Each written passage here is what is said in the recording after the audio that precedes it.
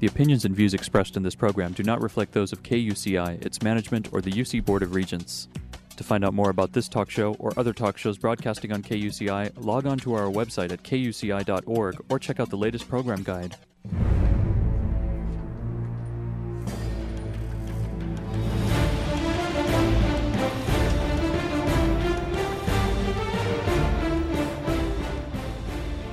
You're listening to KUCI 88.9 FM in Irvine and KUCI.org on the web. Welcome to Privacy Piracy. I'm Lloyd. I'm the show's engineer, and your host is Mari Frank. Mari's a local attorney and certified information privacy professional. She's the author of several books, including Safeguard Your Identity, From Victim to Victor, and The Complete Idiot's Guide to Recovering from Identity Theft. She's testified many times in Congress and the California legislature on privacy and identity theft issues. And you may have seen her on Dateline, 48 Hour, CNN, NBC, ABC, O'Reilly Factor, and many other shows, including her own 90-minute PBS television special, Protecting Yourself in the Information Age. To learn more about this radio show and our great guests, please visit kuci.org/privacypiracy. Hey, Mari, what's our show about today? Well, our show today is about how to disappear. And that's pretty hard to do in the information age. And we are going to be speaking with a privacy expert himself, Frank M. Ahern, and he wrote this with Eileen C. Moran, and it's called How to Disappear. Erase your digital footprint, leave false trails, and vanish without a trace. And I have this book right in my hand, and it's got a great cover of this like smoke, like it's really magical. Let me tell you a little bit about Frank's background, and I'm really excited to interview him. He's coming all the way from the East Coast. Frank Ahern is a privacy consultant who works with people who need to disappear. So his clients range from victims of stalkers, celebrities seeking privacy, business travelers trying to avoid abductions and kidnapping, and anyone else who finds that the digital information that's about them out there is too intrusive. Frank started his career as a skip tracer. That's someone who tries to find people who don't want to be found.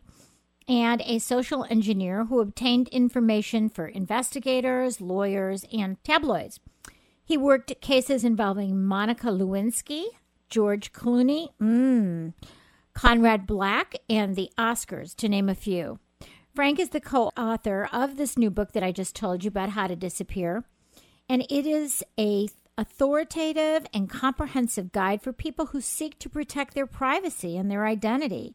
It's also for anyone who's ever entertained the fantasy of disappearing, whether actually dropping out of sight or eliminating the traceable evidence of their existence. And we talk many times on this show about how there is so much information out there about us that we would have no idea if we saw the profile that was being created by many of these companies. Frank and Eileen provide field-tested methods for maintaining privacy, as well as tactics and strategies for protecting personal information and the big concern about identity theft. There's a lot more about him on our website at kuci.org/privacypiracy with his picture as well. But one thing I'd like to tell you before we actually introduce him is that he has a philosophy, a dual philosophy. Don't break the law, but know how to protect yourself. And that's what his book is really about. You can find out more about his book as well at disappear.info. That's www.disappear.info. Thanks, Frank, for joining us all the way from New York, right? Right. Thank you so much for having me. Much appreciated. So tell my audience a little bit more about what a skip tracer is and what you did. Well, a skip tracer is someone who typically finds people or finds information. And, prior to the days of the Internet and databases, how we would locate people was a whole gray area of calling up utility companies and phone companies and pretexting them for information. Pretext meaning lying to obtain the information. And, we would locate witnesses, deadbeats, lost loves, did a lot of tabloid work, located celebrities. So basically, I was kind of like on the other end of the fence or the other side of the street where I would just, had a great client base, and they need to find somebody, I would find them. And now it would be so much easier. If you were trying to do that now, it would be a cinch, wouldn't it? Yes and no. I mean, you got to remember, just because the information's out there, it doesn't always mean it's current. It doesn't mean it's correct. I see. One thing about technology, too, what I use now, I use it as disinformation in the business as well. So just because it's there doesn't mean it's correct. You always have to be careful for that. Right. So how did you get into that career? Oh, God, I always say I was unemployable elsewhere. I worked for an investigative agency doing undercover work in retail stores, catching employees stealing. And then from there, I started working in the office, running the other undercovers, and there was this guy doing the skip tracing. And I just found it fascinating that he could pick up the phone and find people. And I convinced my boss to let me do it. And the first day I did it, I picked up the phone. I was like, cool, this is for me. And I had a great knack at it, and it was a lot of fun. And the first time I really started making money. So it was like all uphill from there. Just, back then you have to remember there was only like motor vehicle, credit, and criminal. There really weren't a lot of databases, where you could draw information from. You had to know somebody to get information. Right, and to get credit reports, then you'd have to somehow get the credit reports, and you aren't supposed to be able to get it without a permissible purpose. Right. There was, back then there was a whole underground gray area internet to a degree where, if you knew somebody who knew somebody, you could always get the information. But a lot of that's changed these days. Right. So I understand that you did some pretext calling too, didn't you, to get what you needed? Why don't you explain what that is? Basically, everything I did was we never used any databases. We always used pretext. I was always a true believer that somebody somewhere has a right to get that information over the phone. And, if I had somebody's phone number and I needed to know who they were, I'd call them and say I was from either UPS or FedEx and I had a water damage package, just need the correct shipping location. And most people would say, yeah, my address is 123 Main Street. And they'd give you the information. And that was, the basis of pretext is just creating the lie to get the information you need.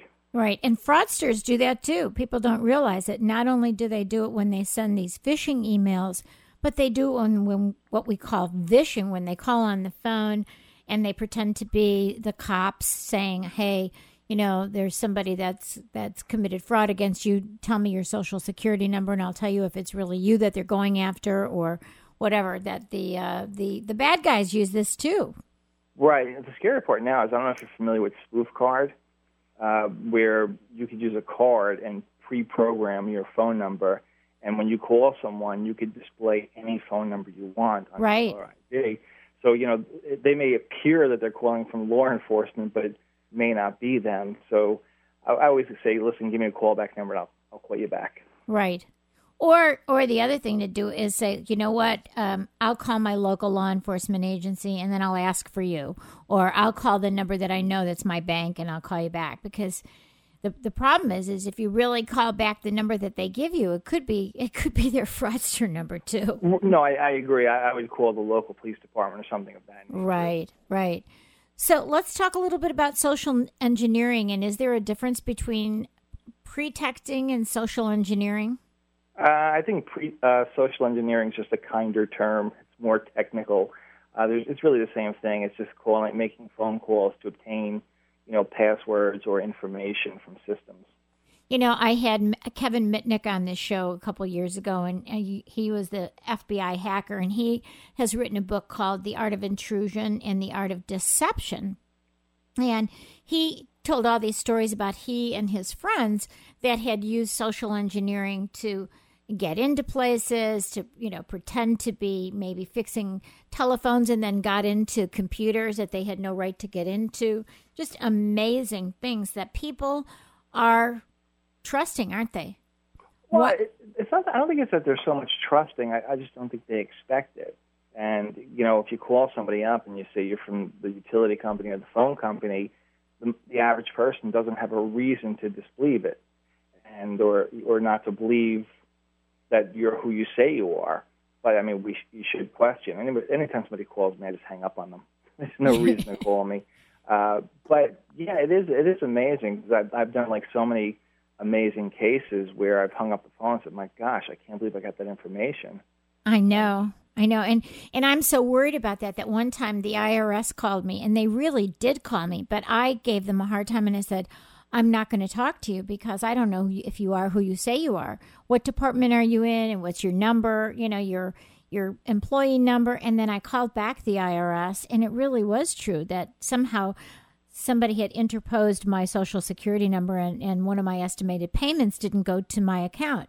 And they were trying to help me, but I was so suspicious because of all that I deal with people with fraud, that I didn't believe them. So, the lady didn't actually get mad at me. She laughed afterwards. But, that's how crazy even if somebody really does call you, it's okay to say you don't believe them and not be nasty about it, but just call the number that you know to be true, because you never know, right?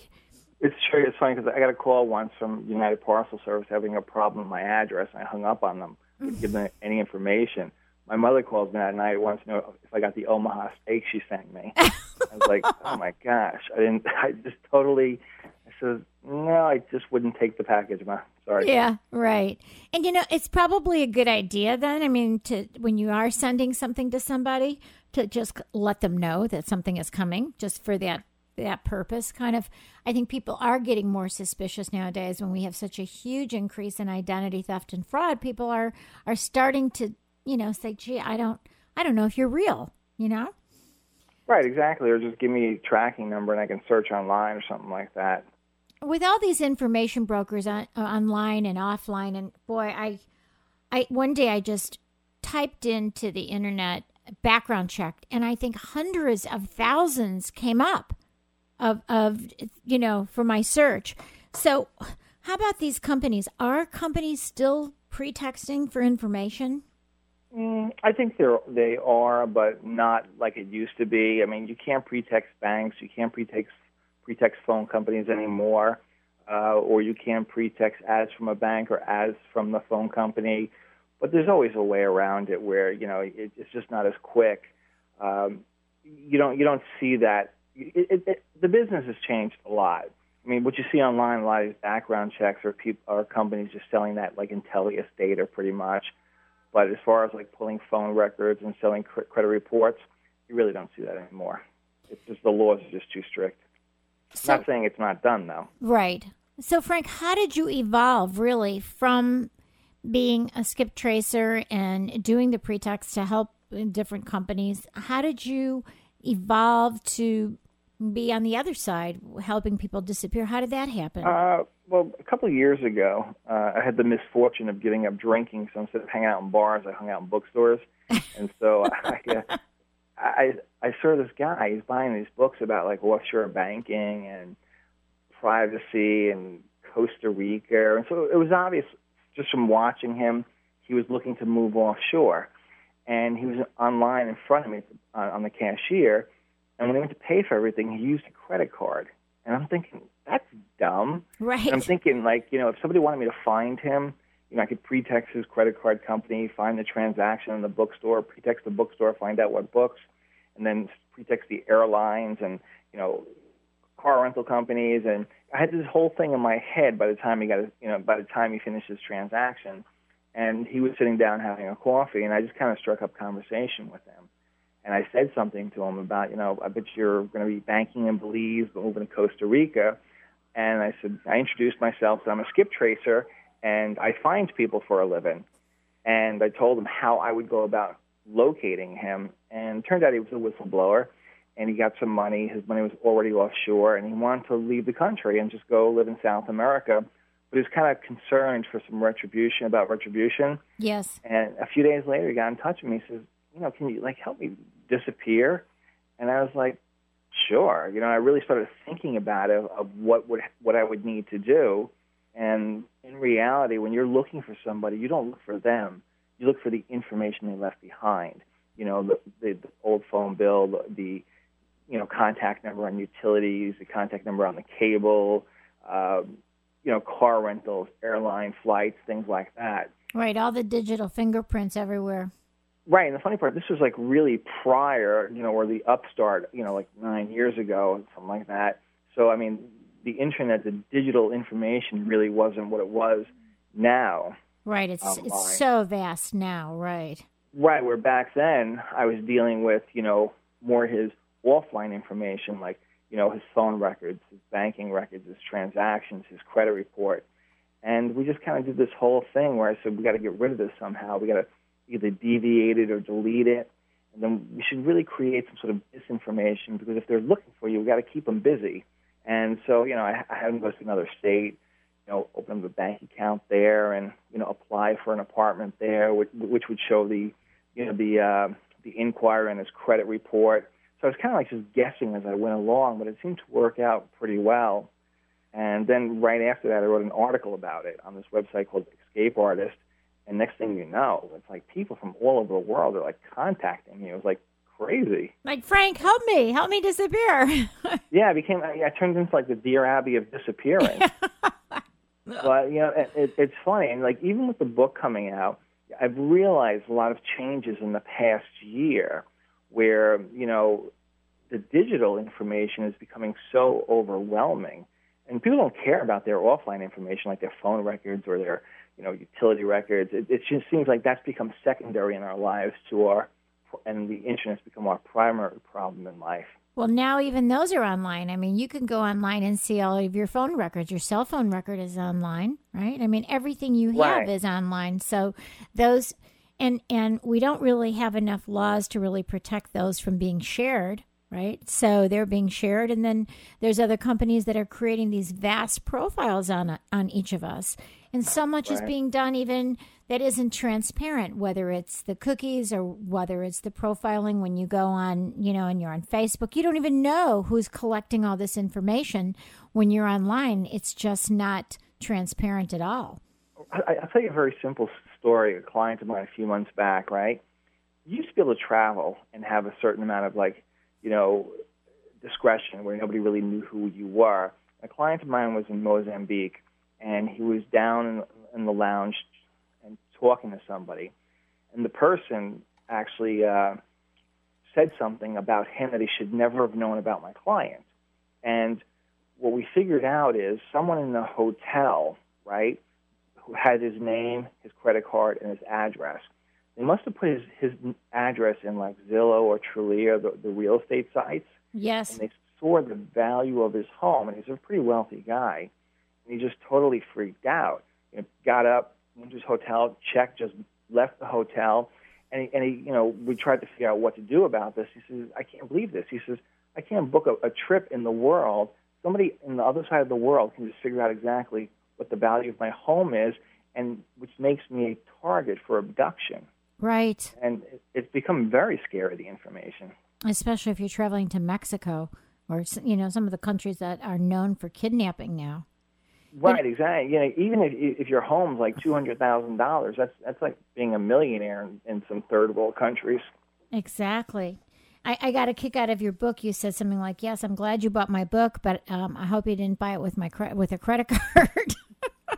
Yeah, it's just and that's true. I know. I mean, it's true. Those of us who think, "Oh, well, I'll get my mileage and then I can fly somewhere for free if I use my frequent flyer mileage. I use my credit card," and you pretty much have to use a credit card to even book anything online. You have to have a credit card to get a rental car. You have to have a credit card to purchase anything online, or a debit card, which is a lot more dangerous. But, that credit card has our whole life on it, right? It basically has our life on. People don't realize, like, if they're driving in their car and they go on a tollway and they've got a transponder, that's following you wherever you go. Go ahead. I think the attitude is the minute you leave your house, okay, is the minute you lose your privacy.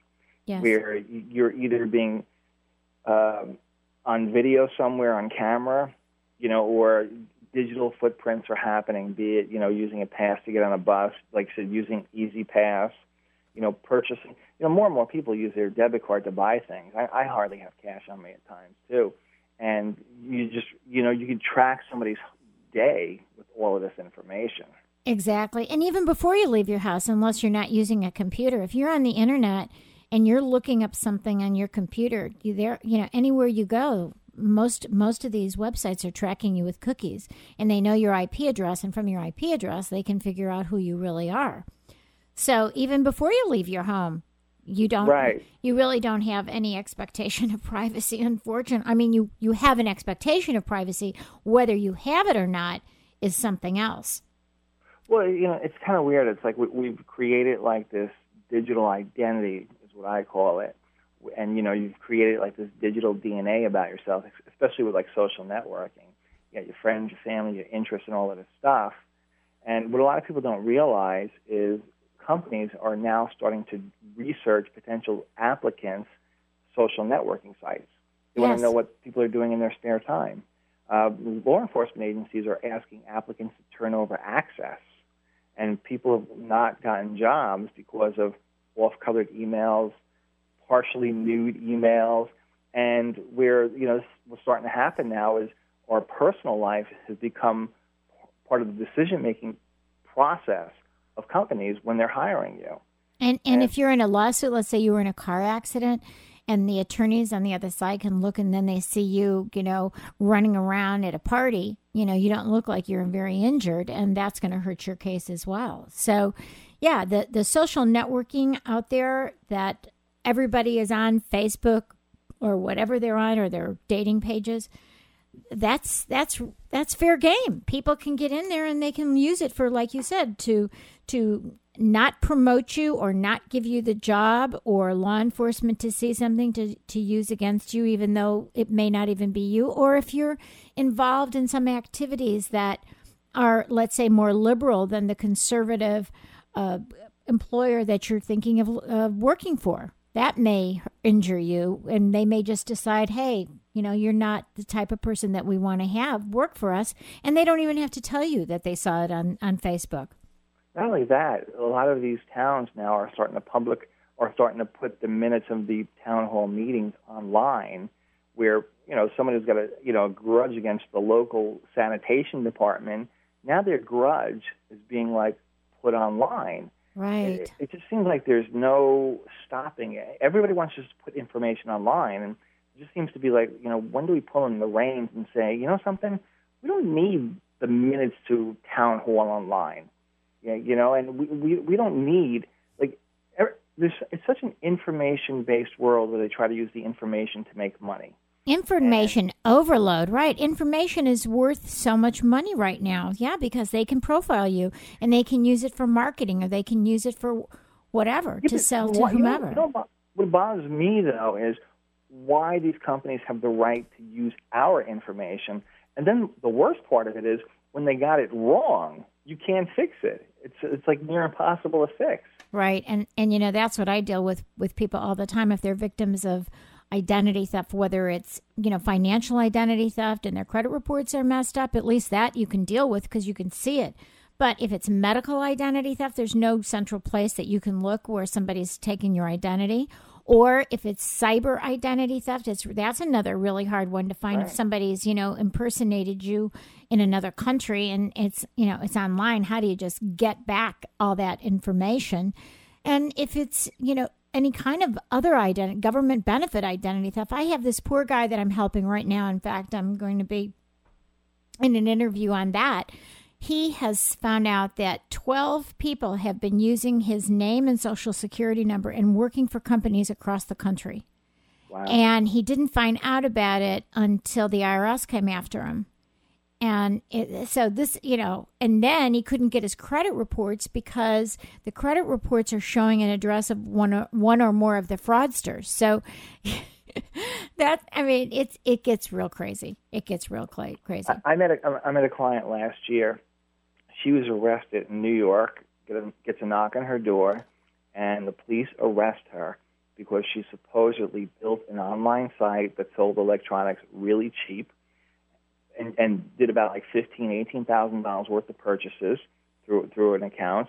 But they used her social security number for the merchant's account. Right. And for the bank account. And her problem was she had to prove it wasn't her. Right. It's how do you prove it's not me? Yes. And it was this massive disaster. This woman, she was a teacher, and it ruins her reputation. Yeah, how do you answer that? Well, how do I prove it's not me? Yeah, it's my information, right? And it was a real issue. That's what I deal with all the time when people are victims of criminal identity theft or whatever. We have to get all the documentation to show, where was this, account created? What was the IP address? If it was created online, what was the IP address of the of the person who created it. I had a woman from New York City, and actually she was in the New York Times because she was willing to come out and talk about this with me with the New York Times. And a woman created a website, on a dating website, and had men coming to her door and calling her, and it wasn't her. And she wasn't even able to take the information down because they said, well, wait a minute, you're not really you. So the police wouldn't take a report. Finally, we got the police to take a report, and we were able to finally find out who this person was by getting the IP address, and it was not her. Obviously, it wasn't her. So it was somebody that she went to school with 10 years before who was probably jealous of her. So, there are ways to do, you can, once you get a police report for something like this, which you are entitled to a police report for being a victim of identity theft, you have to get the report even if law enforcement won't do anything. And then you're entitled to ask for all documents of the account that was created or of whatever it was, if they got the merchant account, the application for the merchant account. When you apply for a merchant account, you have to fill out a lot of information. And there was an address that she had to give that probably wasn't her own address. Right. So there are ways to do it. It's just very time-consuming for the victim. Yeah, and they don't make it easy for you. No, they don't. They don't, because they just assume if it's your Social Security number, it must be you. It's unfortunate. The Social Security number has become our soul in society. Yes. Yeah, and everything. I mean, does your cable TV really have to have your Social Security number? Once you apply for the account, you pay your bill. They should just delete that information. Absolutely. Yeah. It's like everything. I mean, right now, in certain states, you apply for car insurance. They don't care about your driving record. They do a credit report on you. They base your insurance on your credit report. Yes. It's like, well, my credit's not the greatest. I've just never been great on that, but I haven't had a ticket in 20 years. Right. Of course, then they can get your DMV report as well. Your Department of Motor Vehicles. Yeah. I mean, they want more and more information, and they're not really willing to delete it or even redact it, which is scary because that's why we have so many security breaches, that these databases are not really well protected, and then they're hacked into by someone sitting in their kitchen in Russia, right. And then they get all this information. But let's kind of change gears. I want to know something about your clients, especially George Clooney. Wow. Oh, he actually was my client. It's kind of a funny story. When I was doing a lot of work for the tabloids, I had to locate and get all of Ozzy Osbourne's phone numbers. This is when it was the height of his show on MTV. Right. And I'm living in New York again at this time, and it's miserable, snowing, and rainy, and I just could not get the information I needed. Okay, and at the end of the day, I got it, turned it over to my clients. I was like, that's it. I'm not doing any tabloid work. I can't deal with this. I'm just tired of this. I felt like a vulture. And then the next day, George Clooney actually comes on the TV talking about tabloids and paparazzis and, all this negative stuff. I mean, true stuff about them pretty much, but just hacking away at them. And then, 10 minutes later, I get an email, we need George Clooney's phone number. See where he lives. And I'm like, oh, my God, I can't do this anymore. And that was what that was. I just used to locate a lot of the celebrities where they lived, phone numbers, where they were at particular times and things like that for the paparazzis. And how about when you were involved in a case with working with Monica Lewinsky and Clinton? Yeah, that was kind of funny. My client calls me and says, listen, I need you to find this woman. Do nothing but find this woman. Don't care how much it costs. What you got to do is just do it. And so, we're doing all of this phone information and the searching utilities and cable companies and, checking airlines, all of this stuff. And I locate her at this one place. I believe she's at this one place, and I called up, and I said I was with UPS or Federal Express, and I had a water-damaged package for, Monica Louie. I mispronounced the name because it makes me sound dumb. Mm-hmm. Don't think I'm pretexting them. Right. And the person says, well, you're going to have to call back. And I was like, well, I'll just return the package. Thank you very much. And they're like, no, she'll be here at whatever time. I was like, thank you. Hung up, called my client. I said, look, this is as good as it gets. She's going to be at this location, supposedly at this time. And he says, watch the news. You know, and I'm in a bar that night, and all of a sudden on TV flashes Bill Clinton and Monica Lewinsky. It's like, oh my gosh, it was like really wild. I was calling Eileen, my partner, and you know, the whole bar is like going crazy over this. I'm thinking, I can't even tell anybody here because they're just not going to believe me, you know? Right. And it was just a funny thing. But I did a lot of work like that where clients would have me do things, and then a week later, it's in the paper. Yeah. Wow, you know, it was kind of neat. So it was like a little underground world. And I'm thinking about all the other people that can, you know, learn how to do this. So that's why it's so important for people to look at your book on how to disappear if they really need to disappear. The name of the book by Frank Ahern is How to Disappear: Erase Your Digital Footprint, Leave False Trails, and Vanish Without a Trace. And you're listening to KUCI 88.9 FM in Irvine and KUCI.org on the net. I'm the host, Mari Frank, and you're listening to Privacy Piracy. Talk about privacy piracy. That's what we're talking about today. So tell us, Frank, who are some of your clients, if you can share some of a couple stories with us? You know, originally it was like there was two common factors, someone dealing with violence or a money issue. And the violence was always the victim of the stalker, the abused spouse looking to get out of Dodge. And, you know, they've reached these points where they just feel like there's no resolution, and to pick up and leave is the only resolution. So that's what we did with a lot of the victims of the stalkers, and just really got them from point A to point B and made sure that whoever's looking for them just will not find them. And also create like this kind of like communication systems between them and their family so that the stalker or predator would not be able to track and, you know, locate where the client went. You know, the money clients were like business people who found themselves in bad situations and just things didn't work out the way they expected, and they were concerned about possible retribution. Clients who've come into some money, and just family and friends coming out of the woodwork trying to get some money from them. So it was always like either a money or a violence issue. But what's been kind of interesting lately, it seems like what's growing is an information issue, where clients are contacting me saying, I got a problem with all this information known about me. What do I do about it? So, you know, that's what it's turned into, is people becoming more aware. And like I said, they're just more concerned with their digital information than their, quote, offline information. Those would be like the three common factors. Right. So, you know, I had a friend who actually she's been on my show, and she had been a victim of stalking from an ex-boyfriend or an ex-spouse. And she got her name, you know, off the DMV list. She was able to do that, and she had done quite a few things. But what are the steps that you think a victim should take if they're a victim of stalking? What should they do to protect themselves? I think what they have to do is go to law enforcement no matter what. You know, a lot of times I'll hear, well, they don't do anything or they don't help.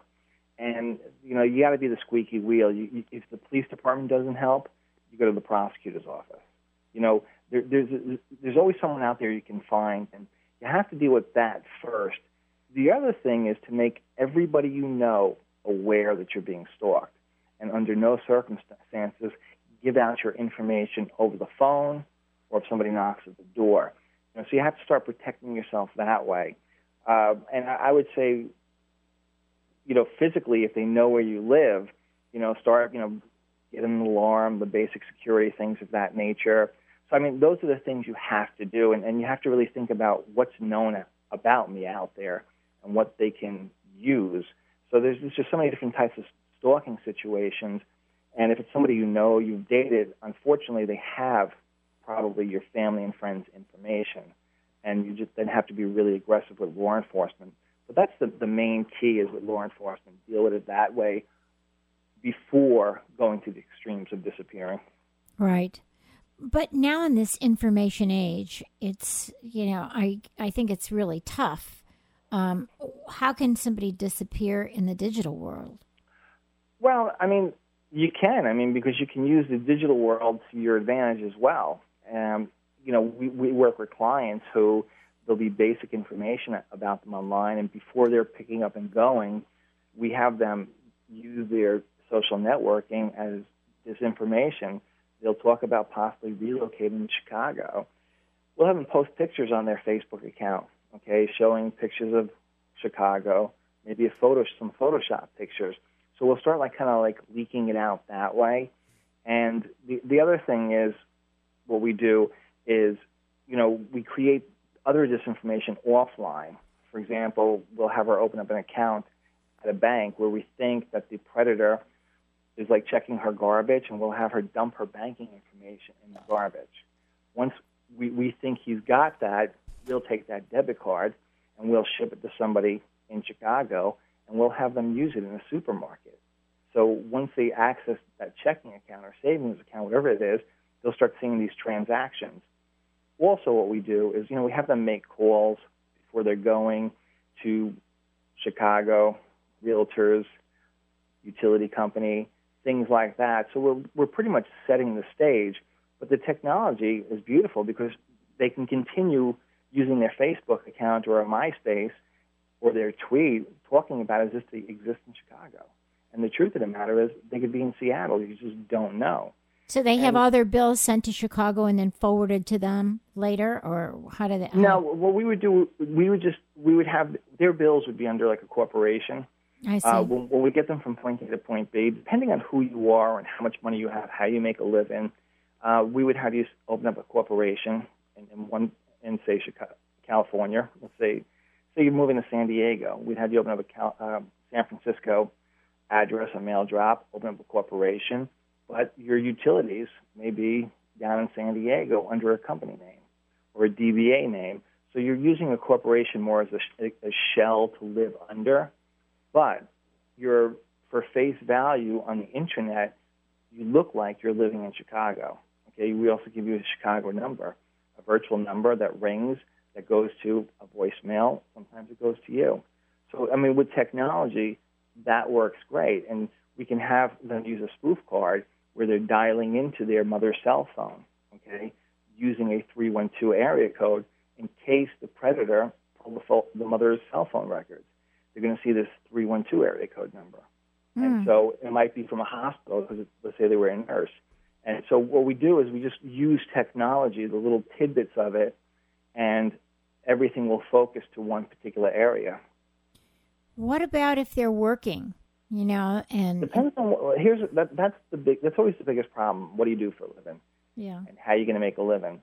You can't be Joe the bus driver in Chicago and then become Joe the bus driver in Sacramento because your license is going to give you up. Right. Sometimes you have to make a career change, or sometimes you have to, I've worked with women who just felt like, something, I'm going to get a job off the books as a waitress. I'll just file my taxes, whatever I make. And, at least I have 1 year lead on that. And then, I'll use a P.O. box for my mailing address to the IRS, which is not illegal. She's claiming her taxes. So that's really the most difficult part. And I've worked with women where it's like, you can't go because what's the point of you moving if you can't change what you do? They're going to find you this way. Exactly. So that is an important part of it and a big problem sometimes. And, if you have kids, that's another problem because then they can find you through your kids. And right. Your kids are going to be in school. Your kids as well. Yeah. You're not going to just get up and leave your kids. No, but the thing is, you got to remember, you have to know where to look for the kids' records. Kids, if I'm correct, their records are not necessarily statewide. Typically it's district-wide. So, if somebody moves to Alabama, you have to bang out every system in Alabama to try to locate them. Plus, locating school information is kind of tough. They're kind of, it's difficult to pretext schools. From experience. They're very conscientious about that. Yeah, I think about the Social Security number, that the kids have the Social Security number, and if they give it to their doctor, which they really don't need to do now because they can just give their health insurance number instead. But, that's a link. If you go to the doctor and, these kinds of things are going to appear if they have a Social Security number, which they have to have as of age 2, that, I just think there's ways around it. It's really tough with all these databases that have this information.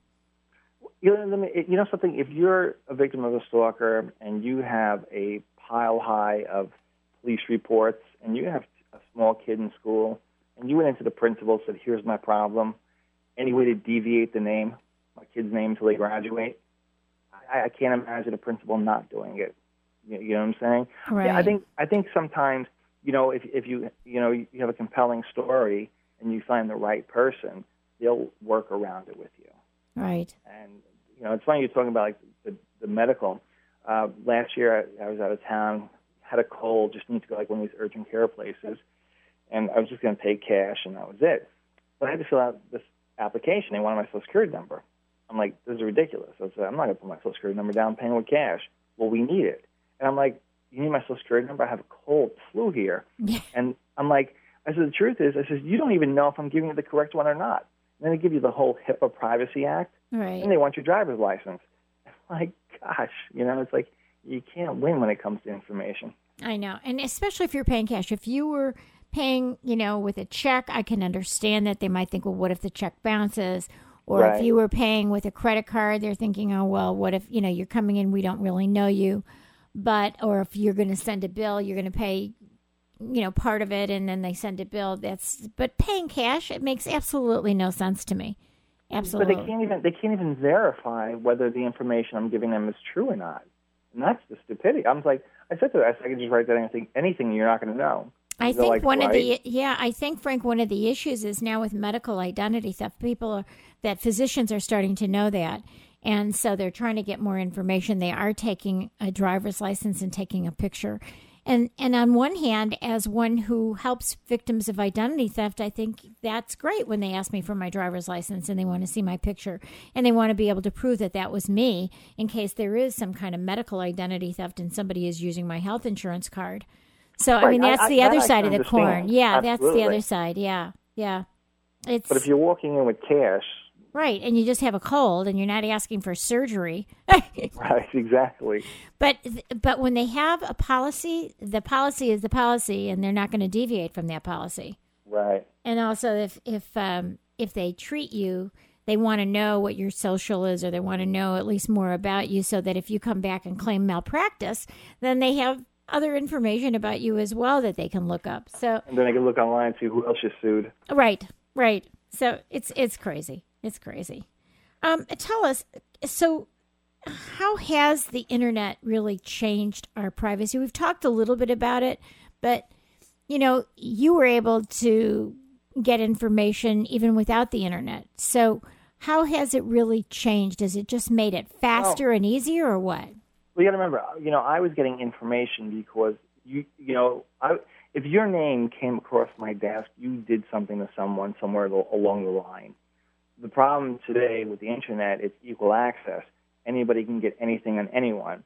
And, like what I used to do, I could tell if somebody's being stalked, and I'd contact my clients who have a problem with this. Okay? There's no parameters of who gets what information, and there's no parameters how it could be used. I mean, you could set up a website tomorrow about your neighbor and whatever you want to say about them.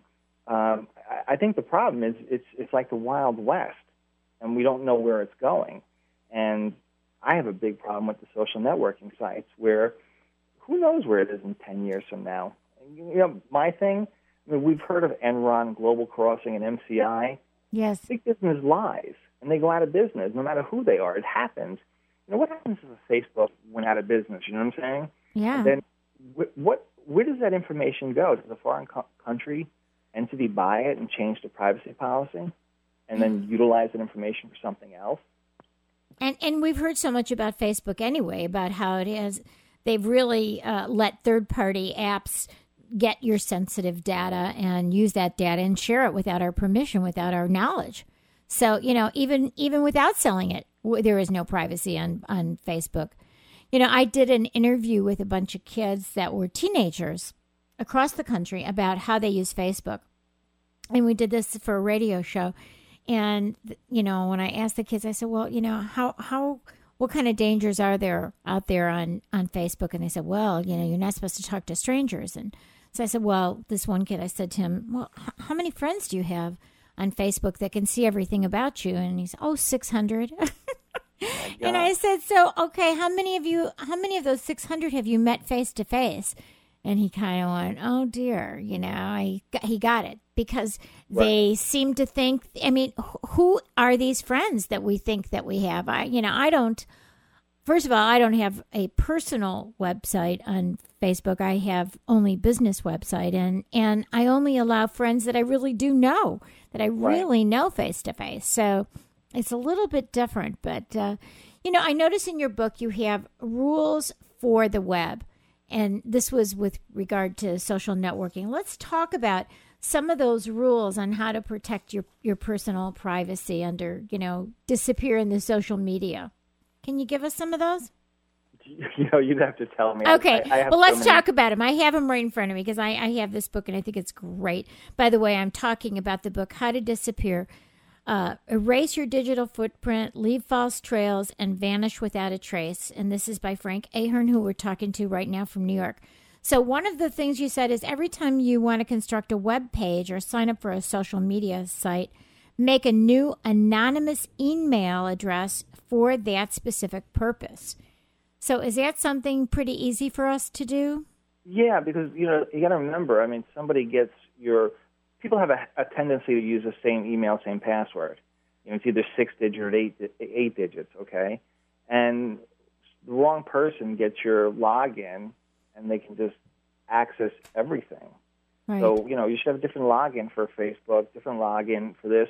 And I also think what you should do, too, you should have two computers, one for your play computer and one for your build serious things. I wouldn't do both from one computer. And make sure that you don't, one of my clients had the same password for her banking and her credit cards as she did for her social networking. You got to have different passwords and much more complex passwords when you have sensitive data, such as your bank or your credit card companies. Yeah. A lot of people are, they do that where, and just recently something happened, I think, on Facebook where somebody accessed somebody's account and put up all these compromising pictures of them. Right. And they knew their Facebook and their email was all the same password, and it just turned into a mass disaster for that person. Yeah, I think that's one of the scariest things for these young people, and anybody, actually. If you have a friend and you share a lot of information with that friend and suddenly you have a falling out with that friend can put up compromising pictures about you that you didn't even know were up there. And anywhere. And so that, I think, is really pretty terrifying. If somebody decides that you're no longer their friend and they decide to betray you on the web, that goes everywhere, and it's never really deleted, is it? Well, that's a big question. Even if you close the account, the question is, does that company delete your information? No, they keep it. It's just like Google keeps stuff indefinitely. Right. Everything's, just because you delete, who owns that information? Do you own it? Or, once you put it on there, who owns it? Well, yeah, apparently we don't own it. Unlike the European Union, which has a very different aspect of privacy, they believe that your personal information is your personal information. In this country, it's not your personal information. The data belongs to whoever has it, and that's huge. Okay, here's another one. I wanted to go over some of your rules for the web, and you can comment on it. Here's another one, which I didn't think of doing. When you're picking an email address or a web URL, get one that ends with a foreign extension like co.uk or people will assume that's where you live. I thought that was interesting. Well, it's not only that. If somebody's trying to get your information, they're going to be using Gmail, AOL.com, whatever it may be, as opposed to gmail.co.uk or .ru.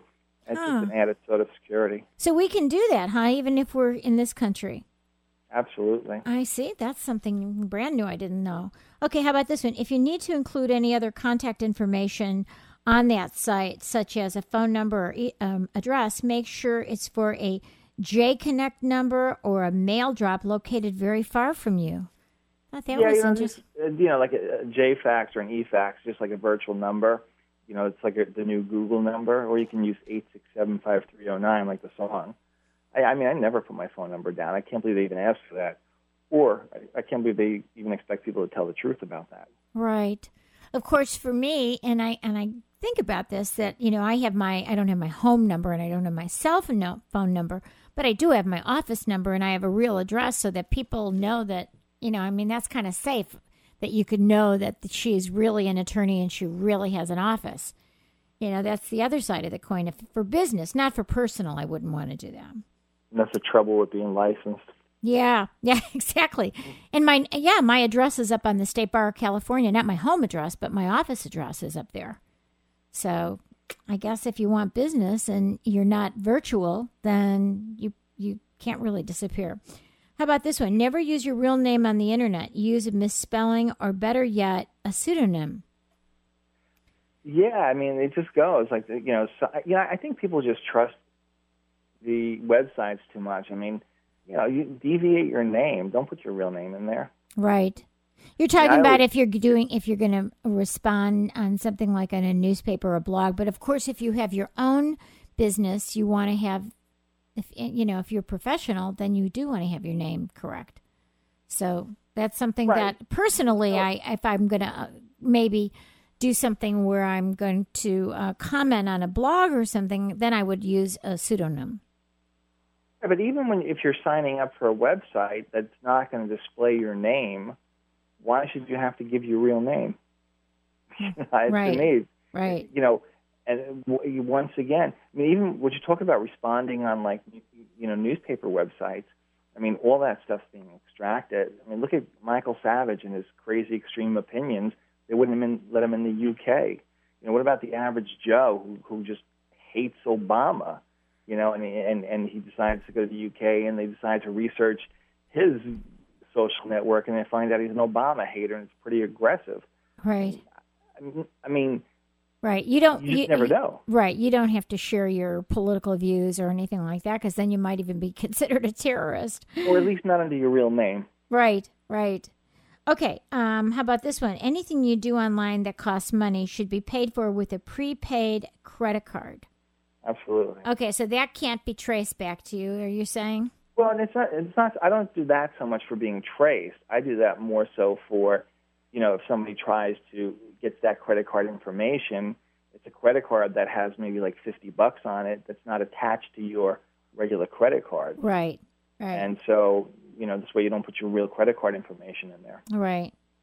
The other side of the coin that I don't worry about is that my credit card, that you're covered by the Fair Credit Billing Act, and I just look at my statements, and if there was anything on there that was ever fraudulent, I just make a phone call to my credit card company, and I'm protected.